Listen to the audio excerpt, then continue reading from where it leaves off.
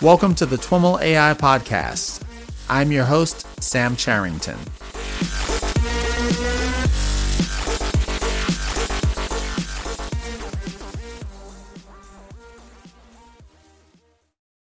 All right, everyone. I am here at the O'Reilly AI Conference, and I am with Jonathan Mugen, who's the founder and CEO of Deep Grammar. Jonathan, welcome to the podcast. Oh, thanks for having me. I'm excited to get into this conversation. So you are speaking later today at the conference, and I'm looking forward to having you walk us through your presentation. But why don't we start by having you tell us a little bit about your background and how you got into AI? Yeah, sure. So I started off in psychology, went and got my undergraduate in psychology, and I wanted to understand the human mind. And as my advisor used to say, the interesting parts weren't scientific, and the scientific parts weren't quite interesting. I love that. Yeah, we didn't quite have a firm grasp on concrete principles that we could use to really understand what was going on. So I became a little disillusioned and got my MBA. And a company called PricewaterhouseCoopers trained me up in computer programming and sent me off in the consulting world. Join the ranks. I did, yes. And then as I was programming, I was like, you have to tell a computer exactly what to do. This might be the kind of rigor that we need if we're gonna do psychology. And then of course AI is a mix of psychology and computer science, so it seemed natural. So I decided to go back and get my PhD. But my undergraduate was a bachelor. And when did you do that? Well, I went back in 2003. I went back to get my master's because my undergraduate was in psychology, so I couldn't get into a PhD program straight away. So I had to take calculus and all that kind of stuff with all the kids. Yeah, so I got my master's at UT Dallas and then got into the PhD program at UT Austin and started working with Ben Kuipers. Okay. And so what was the focus of your research there? Yeah, my focus was on developmental robotics. So how can you get a robot to learn about the world in the same way a child does? And so the idea is the robot just wakes up or is born and has some knowledge built in, but not much. And it wants to build it all up from the beginning. And the robot pushes objects around and learns relationships between its hand and the object. And it learns how to form actions and how to build up perceptions like, oh, my hand is to the left of the block. That's actually significant because that determines when I can hit it to the right. Mm-hmm. And so it built it up that way. And then I finished that up and graduated in 2010. And at that time, AI was not hot like it is now. And I had it's amazing the change. And so I got a postdoc at Carnegie Mellon. Okay. And I studied under Norman Sadeh. And at the intersection between kind of computer science and human-computer interaction. So we studied, if you have this location device that gives you your location, that broadcasts your location to family and friends, when exactly do you want to share your location? So at the time, this was somewhat novel, being able to share your location. Right. And there were a lot of privacy issues around it then, like, of course, there still are now. And so the device would learn through interaction with you when you want to share based on who's asking and where you are and time of day. Yeah. Interesting. My wife actually is a Texas gal, and when I went to Pittsburgh, she didn't come with me. I flew back home every weekend. Oh, wow. Yeah, it was quite a deal. And so I flew back home every weekend, and eventually she says, we're not going to Pittsburgh. So I got a job in Austin at a small company called 21CT, where we do defense contracting work for the Department of Defense, so data mining. Okay. And at that job, I pushed into natural language processing because one problem I found with the developmental robotics is it was really hard to get funding unless you're at a university because it's so far off. We have robots in factories all over the place, but we don't want them staring at their navel and wondering about life. And so most of the funding, most of the push is towards robots that can do actual concrete things right now. Right. And I'm more interested in the fundamental concepts below that. Okay. The fundamental concepts that enable a child to just grab the world and understand it. Mm-hmm. And so I saw that language might be a good kind of in between. So language is very important right now. It's very useful. Chatbots are a thing. Language interfaces are important. Computers have to read tons of documents. And I thought, okay, well, language might be a way that I can both feed my family and study the stuff I care about. And then, of course, along the way, I founded Deep Grammar, co-founded with Christian Storm. But that ties into my talk today, because my talk today is about how can we go from natural language processing down to these fundamental concepts into real understanding. Okay. Because right now, natural language processing is kind of sad because we're just at the surface. We treat these tokens. I was amazed when I first got in the field. We treat these words as we tokenize into words, and maybe we parse, but we just have this string of tokens, and then we do stuff with the tokens. Like, the computer has no idea what these tokens mean. We just look for patterns in the tokens. And so in my talk, I start off with a TF-IDF, which you take a document and convert it into a vector. If your vocabulary is 50,000 words, it's a 50,000 long vector, and you lose the word ordering. So man bites dog is the same as dog bites man. And TF-IDF is term frequency inverse document frequency. Right. So the term frequency is, if aardvark shows up twice, then you get a 2 in the aardvark slot. And then you scale that with the inverse document frequency by how often aardvark shows up in your corpus. So the less frequently it shows up, the more important it is in the context of the document. That's the idea. That's right. And then that way, that vector helps discriminate that document better because it has that scaling. And so it's interesting that you start off by talking about the fact that NLP is not, it's not based on a lot of inherent structure, because previous conversations I've had with folks and the general kind of understanding I've come into is that that's where, that lack of structure, meaning taking a statistical approach as opposed to a linguistic approach, has been the source of all of the advancements or much of the advancements in NLP over the last few years.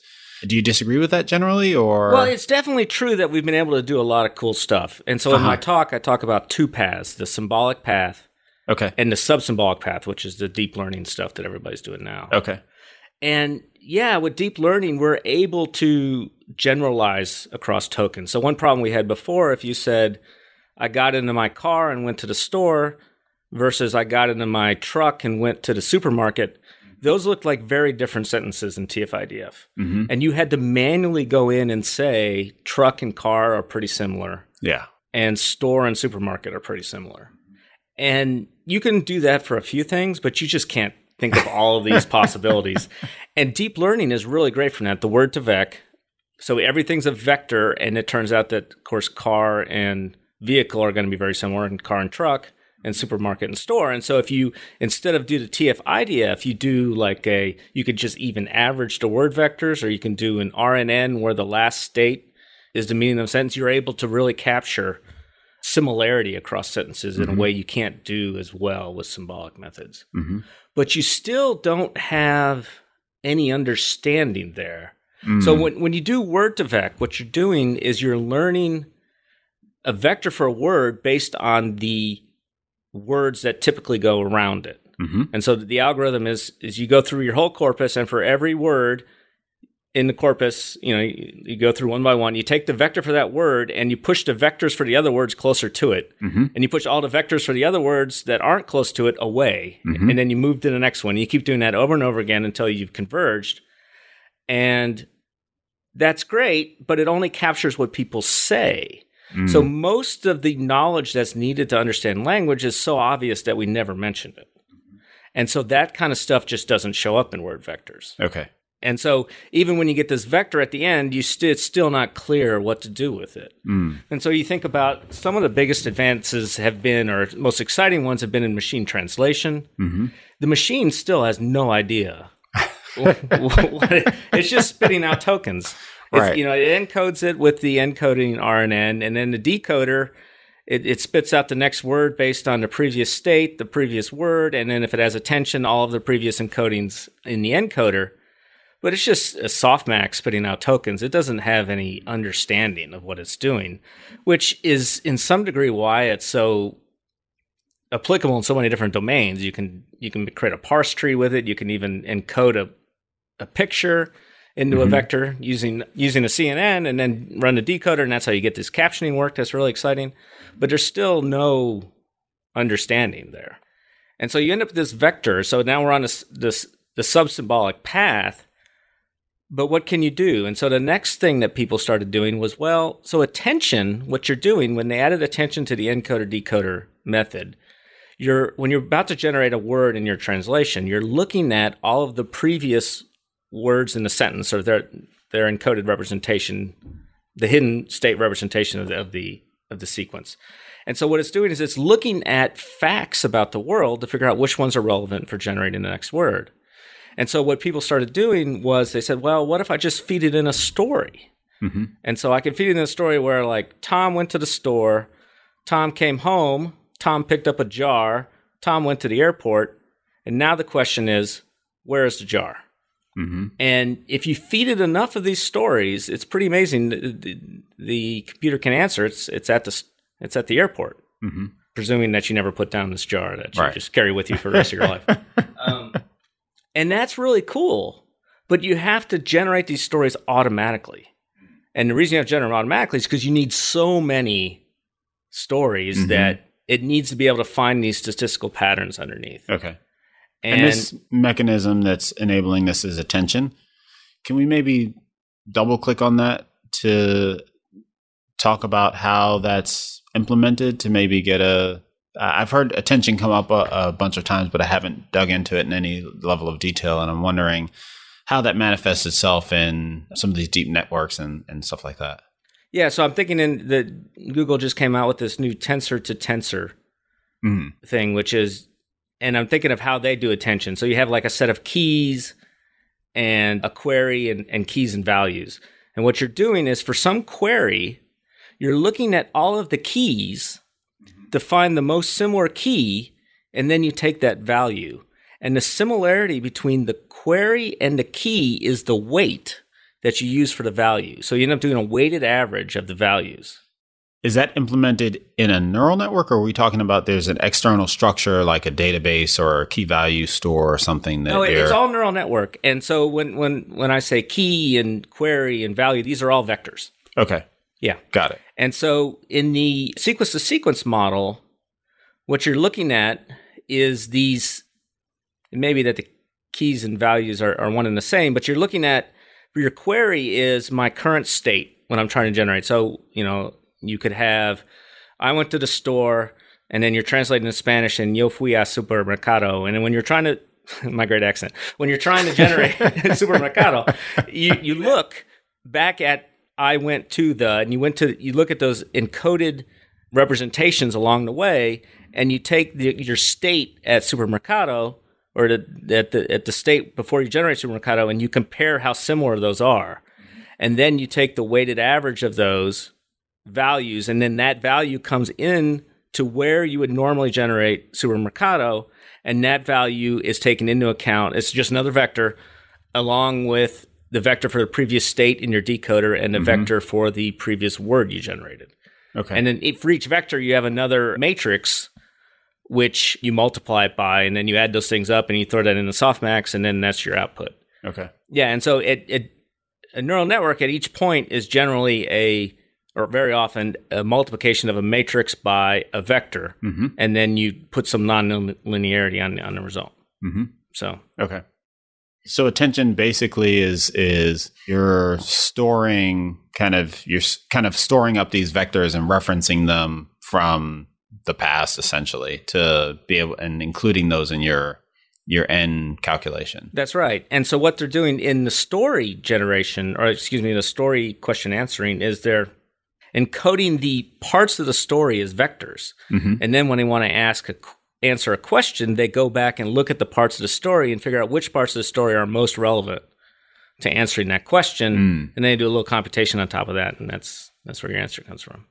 Interesting. And are there limitations to the amount of memory that you're able to refer back to? Well, so generally, there's not limitations to the amount of memory, but you're generally taking a weighted average. And you do that because if you just take a kind of a hard attention, then you can't do the backpropagation as well. And so you take a weighted average, so things kind of get watered down a little bit. But I don't think that's a huge problem. More of the problem is it's just a very simple mechanism. Right. And it can only do so much. And I think that's where you were going before I kind of interrupted you to push into this. Attention is starting to approximate things that look and feel like meaning, but it's still not quite there. Yeah, you're going back over your previous experiences and saying, oh, this one's relevant. Right. And then pulling it in. Right. Yeah, which is cool. But the robot doesn't have any previous experiences. So these story generating or these story question answering systems are really cool, but there's no built-in knowledge. Right. So when we answer questions about stories, we bring a whole lifetime of knowledge. Yeah. And these all start from scratch. And what we need to do, I think the next step on the subsymbolic path is we need to have systems that interact in our world with the objects and relationships in our world.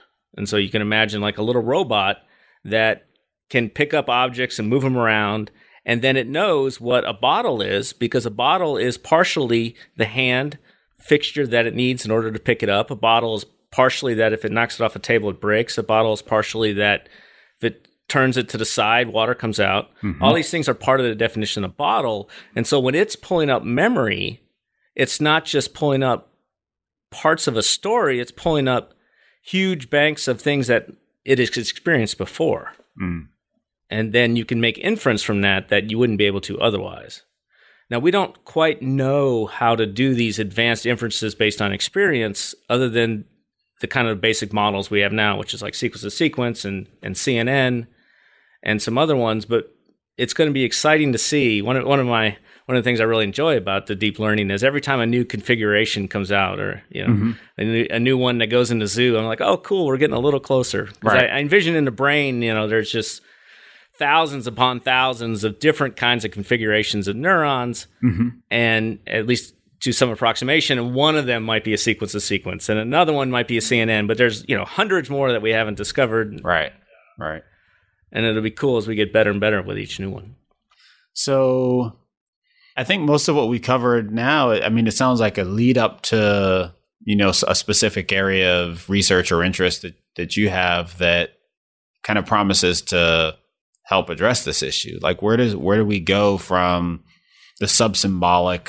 Maybe another way to ask this is it your observation that a more symbolic approach is kind of the answer to the ills of the subsymbolic approach? Or do you think the path forward is still subsymbolic, but extending it to incorporate more understanding?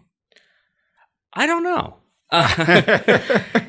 So in my talk, I cover both approaches as if they're separate approaches. Okay. And there's been surprisingly little overlap in the approaches. Mm-hmm. And well, we've talked about the subsymbolic mostly.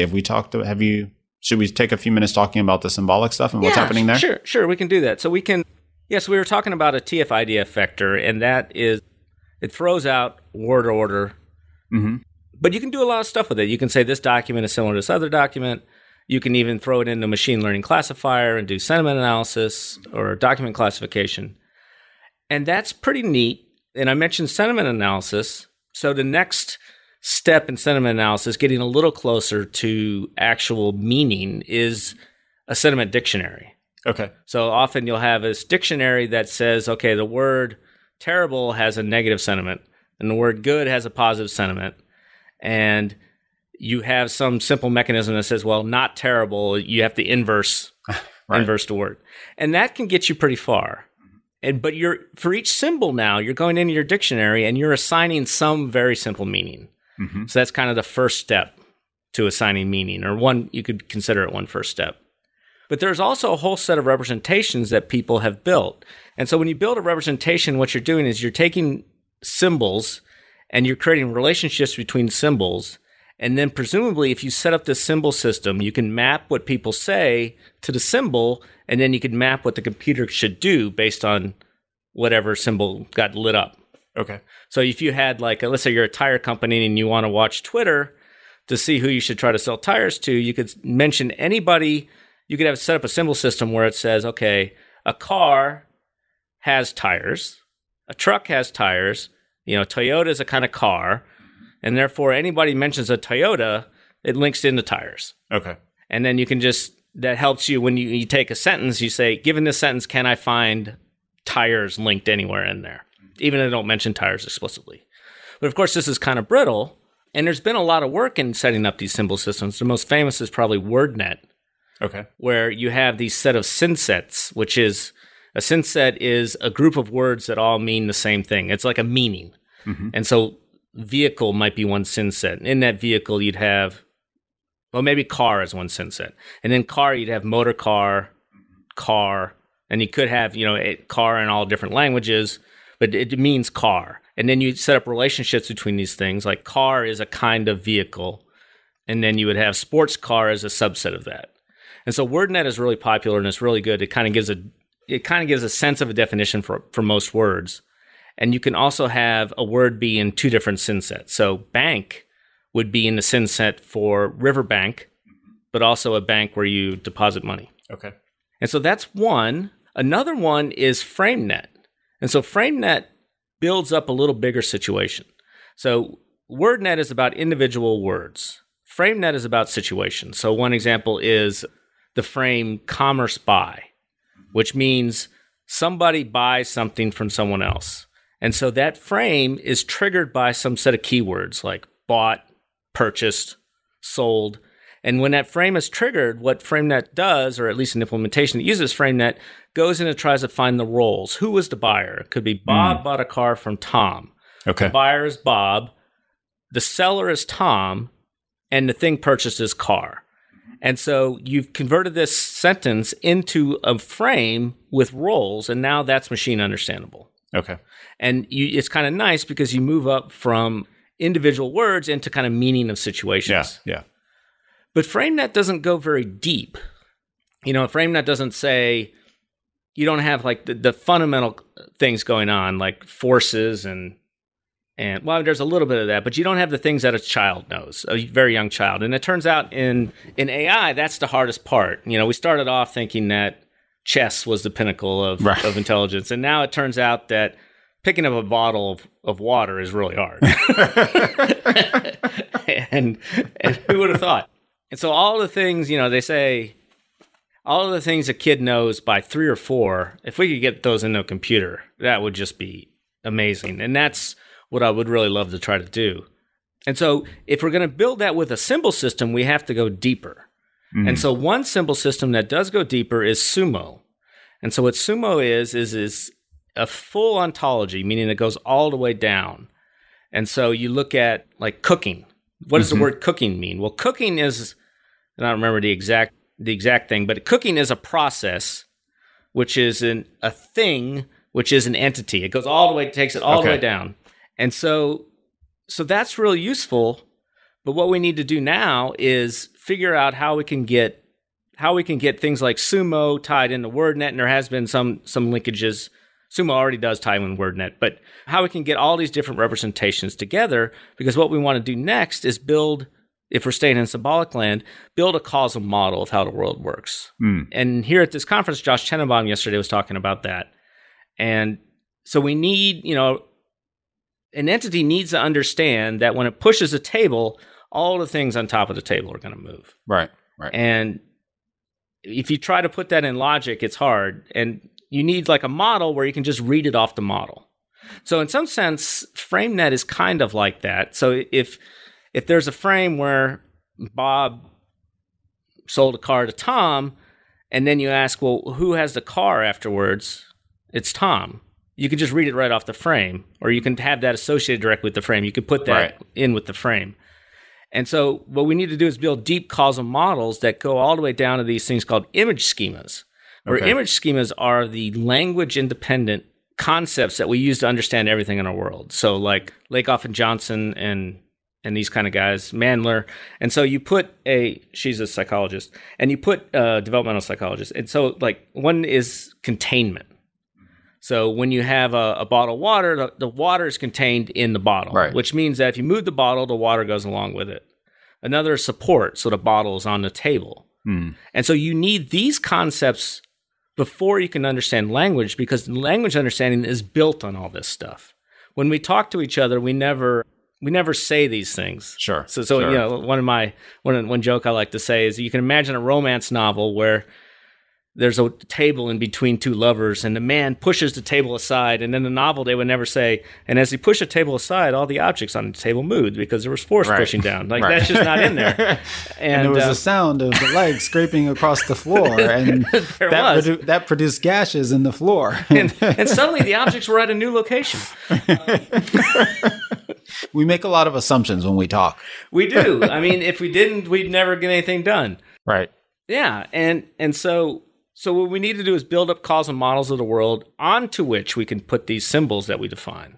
I can't decide if it would be fun or extremely boring and tedious to run these models in reverse and generate that romance novel. That'd be the worst novel ever. That'd be awesome. It's like, you know, you have different editions of books, the big print, and then this is the computer edition. Yeah. And so those are basically the two paths. And to get from where we are now in natural language processing, which is just working at the symbols, either with the sum symbolic, where we're able to learn vectors for these individual things, or the symbolic, where we just write down what they are, in the computer that can really understand, because it understands the fundamentals. So it's hard to say where to go from here, because one problem is you need to find a commercially viable need for the simplest possible common sense knowledge. So we all have chatbots. I mean, they're everywhere now, but they require already way too much knowledge to be good. If you go if you stay within a particular domain and you basically just hard code everything, and you can have chatbots where it's learned using sequence models, but that's just gibberish back and forth, and it's no different from ELIZA, really. If we have a chatbot that actually is general, if you ask it things off script and can answer your questions, we're going to need these fundamental concepts. In fact, one of my dreams is to build a chatbot for children that you get at like age 3 or 4, and it lives in your mom's phone, and it teaches you concepts about the world, and it's also your friend, and it learns about you. And the cool thing about being a teacher is that if it teaches you, then it knows what you know. So when it explains other things to you, it can explain it to them in things you understand, in terms you already understand. And it can also make things interesting, because let's say it knows that your favorite animal is a giraffe, and it can say, when it's teaching you math, it can say, if you have 6 giraffes and you buy 2 more, how many do you have? And that's the kind of thing that engaged parents do. And it would be cool to do that in an app. And I have this dream that you put that in for children, and you have your developers feverishly working behind the scenes, making better and better and better technology, so that when the child gets older, the app just turns into the operating system for the child. And so the child now uses this app to interface with its whole world. And since the app has been with the child since the beginning, the app really knows the child. And so it can be the ultimate and customized. And when it's, you know, and then as an adult, when it's guiding me through how to fix my dishwasher, it knows that I know nothing. And it literally has to tell me, lefty loosey, righty tighty, remember. As opposed when you go on Wikipedia or on the web, you just have no idea. Yeah, and then even when you're old, you know, if you become, your faculties start to go, and if you're standing in the kitchen, you can't remember how to make coffee, you know, the app can then be in the cameras in the room and say, hey, you make coffee this time of day. The filters are in the cupboard over there. That's the first step. And it guides you through, and maybe we could stay independent longer. Wow. That's what a great vision for an app. That would be awesome. Yeah. So now, how much of that is Deep Grammar trying to take on? None. So yes, Deep Grammar is trying to take on. When I write, I make a lot of really dumb mistakes. Okay. It's just the human in me, right? I think one thing in my hands just output something different. And I've always been amazed that grammar checkers couldn't capture that. And, you know, spell checkers came along and they were amazing. They really, I don't know how many people around remember days before spell checkers, but it was a huge advance. Yep. And, you know, I always told my teachers, I'm not going to have to know how to spell. And it turns out I was right about one thing. Very, very few times was I right, but that I was right. So, but grammar checkers, I was always, you know, they were in Word for a long time, and they just would miss obvious wrong stuff. And it really bugged me. And I always thought machine learning would be the way to go. And so I started working with n-grams. Okay. Which is sequences of tokens. Mm-hmm. This is a few years ago.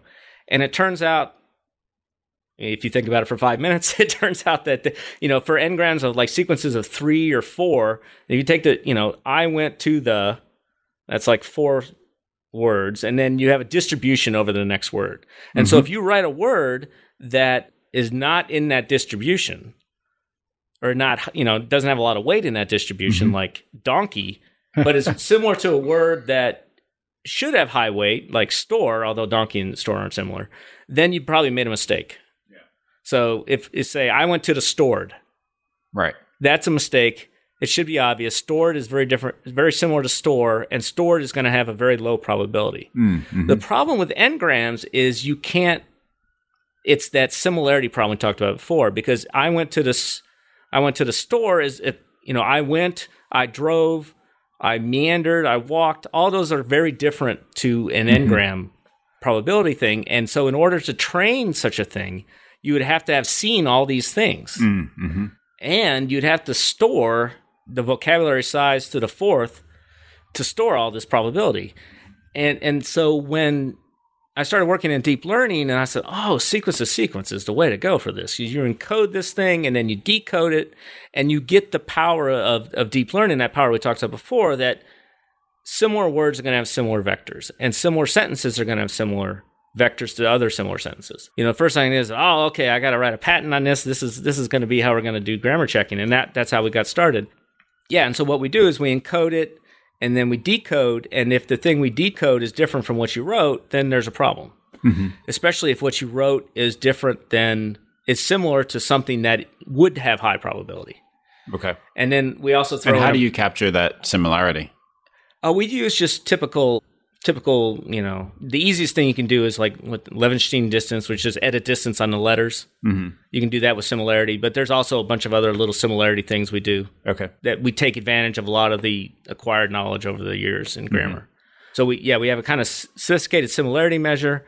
And then in addition to sequence, we throw the kitchen sink of deep learning at it, a bunch of different CNNs and stuff. And so we've got it pretty good now. So sometimes it still fails in a way that's disturbing.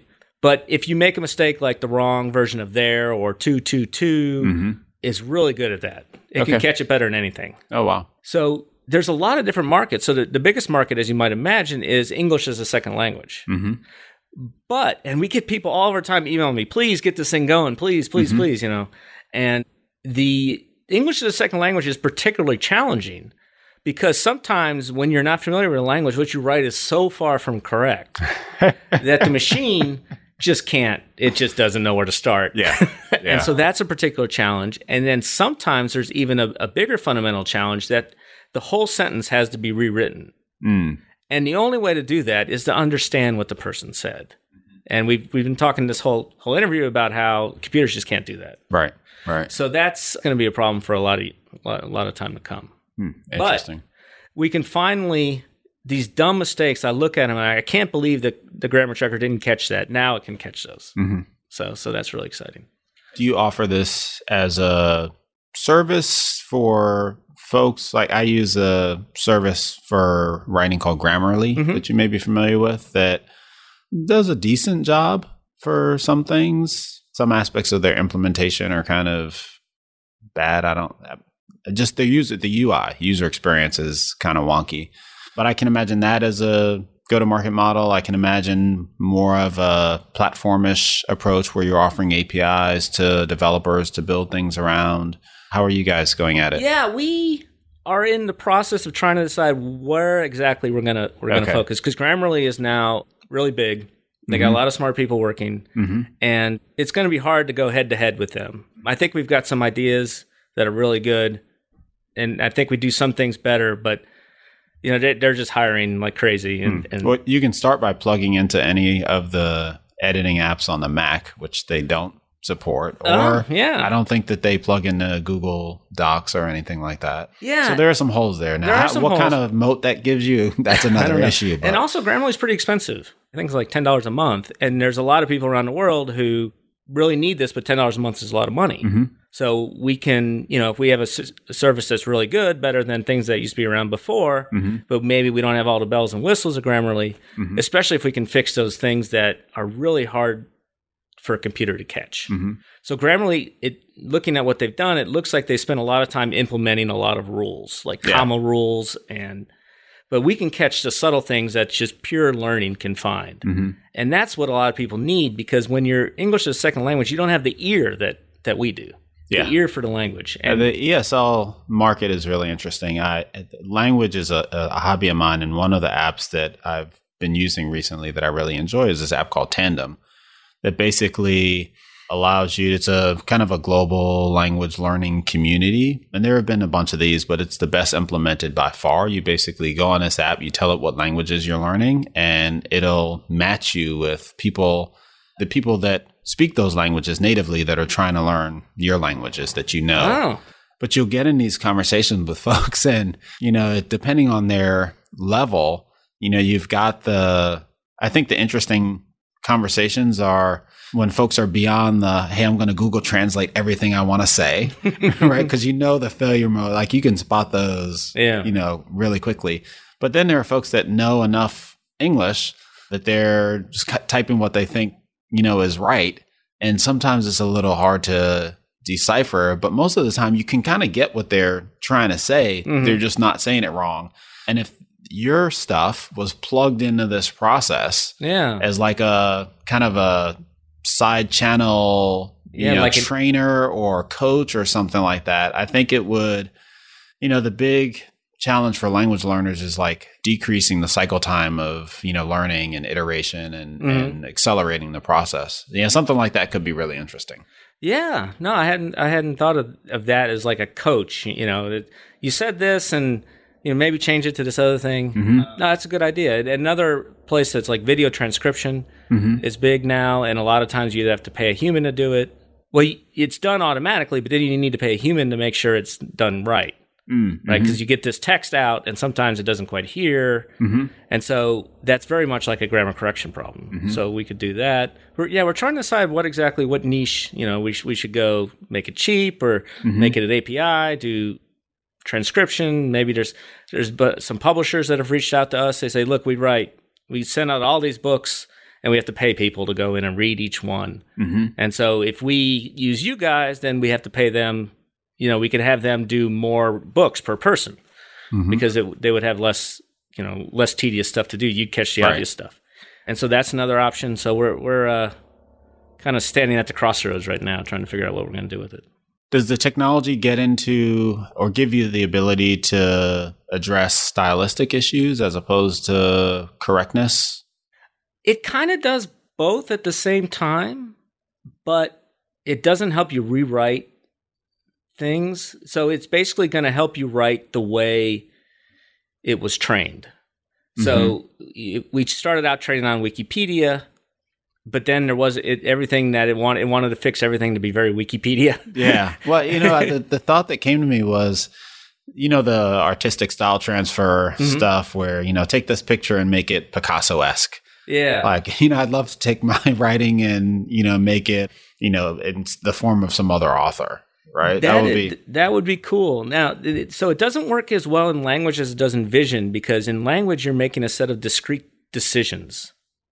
And so in vision, you have pixels, which are much more amenable to small gradients. And that's why they've had such huge success with vision. In language, it's harder. They're starting to get some work in that area. So some of the new stuff is applying GANs to sequence models. And so what you do is, instead of using the cost of generating each token while you're training in the decoder, you use some other measure of the sentence. And so in a GAN, it would be the probability based on some discriminator function, the probability that this was generated by the computer or by a human. And then you have to you have to get that answer back into the system so it can learn, and that's usually done like with reinforcement learning. And that's not very efficient right now for language, and it kind of works, and there's a lot of advancements, but still got a ways to go. Okay. I just finished a report on industrial applications of AI. It ended up being like 30 pages, and I'd love to put that through like the Hemingway translator or Cormac McCarthy or something. That would be awesome. Yeah, I think we'll get there. I can assure you the sentences I think for Hemingway would be a lot shorter. I tend to be a run-on sentence kind of guy. Yeah, that would be great.